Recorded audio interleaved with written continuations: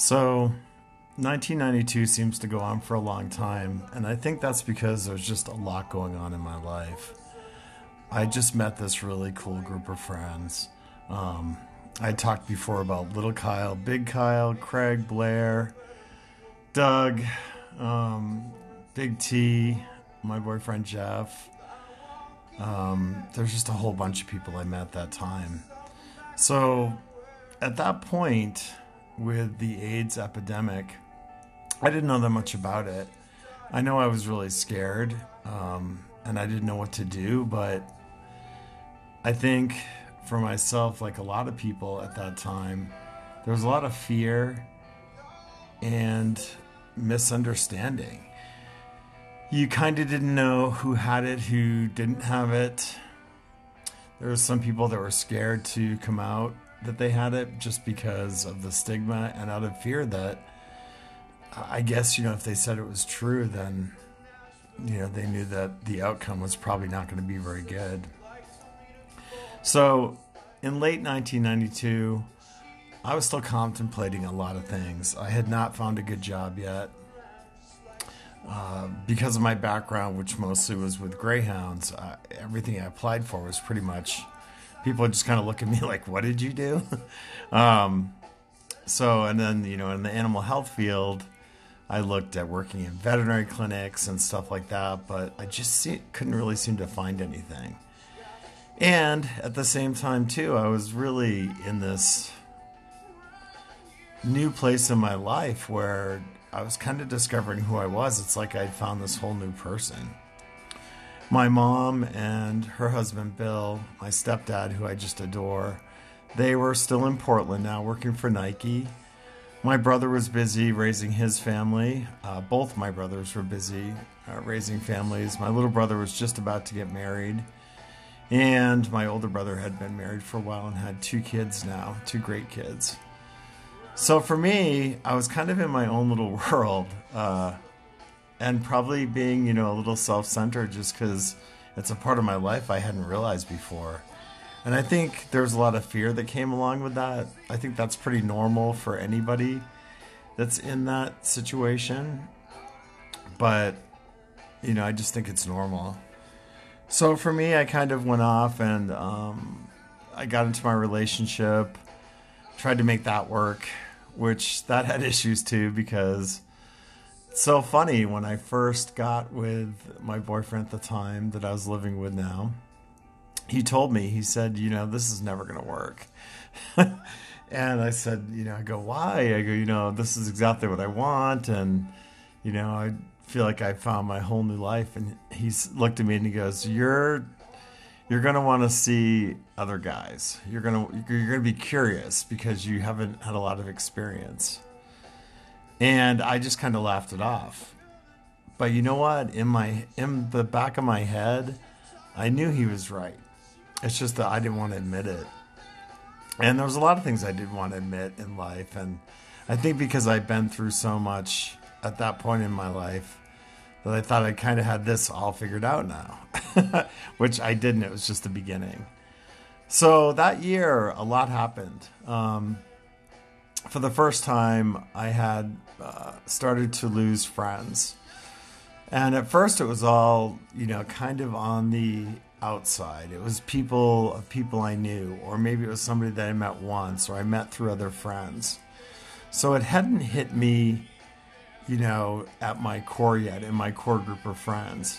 But that was about to change. And I really didn't see it coming. It's weird. Maybe I didn't want it to come, and that's why. But next, I'm going to talk about those first few friends.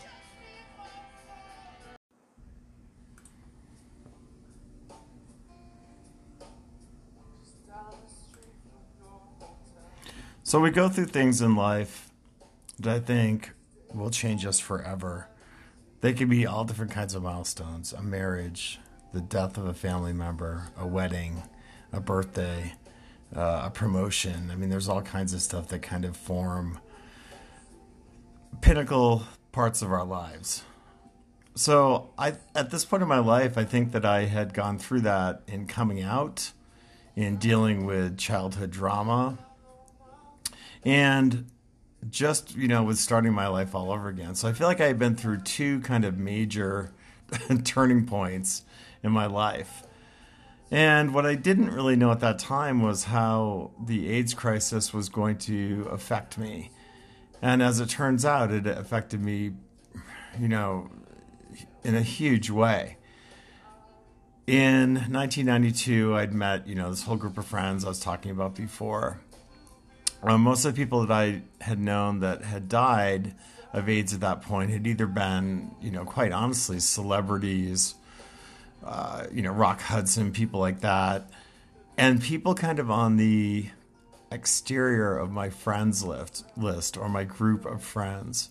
So no one really close had hit me. I'd met some people that had progressed from HIV into AIDS, my friend little Kyle, but none of them had passed yet, or none of them had been really, really sick. I was talking about a couple that had kind of taken in a lot of us, and they were kind of the hub of our friends in Colorado Springs. And that was Blair and Craig. Really, really nice guys. Their house was like the hangout house. We always hung out there. And we had gone on a camping trip. I'm sorry, not a camping trip. We had gone on a ski trip. And it was, a whole group of us. And during the trip, I remember that Craig, he wasn't feeling good the whole time. He thought he had like an abscess or a bad tooth or something, like a toothache. But I remember he was really pale and just, not feeling good. So we went through the ski trip. It was we just went up skiing for 2 days. And when we got back, I had gone up to Denver to look for work and stay with a friend of mine. And because I was having trouble finding a job. And while I was there, I got a phone call from my boyfriend, Jeff, and he said, Craig's in the hospital. And I just said, I go, what do you mean Craig's in the hospital? What's going on? And I thought, because I was thinking he had toothache. So I go, okay, well, it's not good. I go, what's going on? And he goes, he's really sick and they don't know what's going on. And I was like, oh, shoot, should I come back? And because I was planning on staying in Denver for a couple of days looking for a job. And he said, you don't have to come back. I think it'll be okay. I just wanted to let you know. And I was like, okay, but I just sensed something was wrong. And he was like, I'm going to go see him tonight, and I was like, it just sounded weird, but I couldn't figure it out. And Craig had not told me that he had AIDS or had HIV. So I get a phone call the next day and it was Jeff and he was crying. And I said, what's going on? What's happening? He goes, I went to see Craig. And I was like, oh, well, what's going on? And he said they found a tumor on the roof of his mouth, a mass, and they don't know what it is. And they're going to remove it tomorrow. And I thought, well, that's so weird because, I thought it was just this toothache, but, how your mind thinks. I thought, well, maybe it is just, maybe they thought it was a toothache and then they discovered this tumor. I mean, who knows? So the next day, he went in, had surgery, had the tumor removed. I'm still in Denver at this point, but I was coming back like the next day, which would have been Wednesday. So I figured I'd go see him. So I come back to Denver and, Jeff is at home and he's really upset. And I was like, what's going on? What did they say? And he goes, well, they removed the tumor, but they said they think he has full-blown AIDS. And, I was like, well, I didn't know. So on Friday, Jeff said, you should probably go see him. And, it's that weird thing. I was so scared to go see him, but I knew that I should. And I had no idea what was going to happen. So I went to the hospital and I was with my friend Paul, Jeff. I think that was it. It was just the three of us went to see him.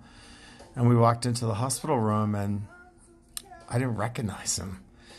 He was not the same person that I'd just seen, 5 days ago. And he just looked so different. He was gaunt and his skin was this gray color. He couldn't really talk. because of the surgery, and he was so sick. They were giving him mass doses of chemotherapy, which, come to find out, was like the worst thing they could do for him. And it was just hard for me to go in there. I talked to him briefly, just, I couldn't even stay in the room for very long. And I left, went outside, and we all kind of hung out. You know how we do that in times of a crisis, and we talked about it. None of us could figure out, what was going on, except we knew he was in bad shape. So I went back home, and then, we talked. We all went over to Blair's house, to try to comfort him, and it was just, horrible. And the prognosis was, of course, very bad. About 2-3 days later, Blair called, and he said, if you really should come see Craig, because I don't know how much longer he's going to last. Keep in mind this, I just seen him. Granted, he was, had this supposed toothache at the time, but he still was pretty active. That was only a week and a half, before this. So I went to see him. I went to the hospital, and I got there. And I couldn't go in. I just couldn't do it. I was so scared that I would start crying, or, and I didn't want him to see me crying. And I was so scared, and I couldn't do it. So I left. And he died the next morning. And, oh my God, it just killed me. And they had the services, and we all said goodbye to him. And I felt so guilty about not going in. It just haunted me for a long time. But luckily, with Blair, I saw him, it wasn't really that long after, maybe a couple months, and we were sitting around drinking wine. And I told, I kind of broke down, and I said, I'm so sorry that I didn't go see him. And this has been killing me. I just don't know how to deal with it. And I'm so sorry. And Blair was so nice. He said, look, going through something like that, not everybody can handle it, and it's okay. He goes, the way you reacted, that you couldn't go in, he goes, it's okay. He goes, he wouldn't have even known you were there. He was completely unconscious. He goes, I just wanted to give everybody a chance to see him, before he passed, but it's okay that you didn't see him.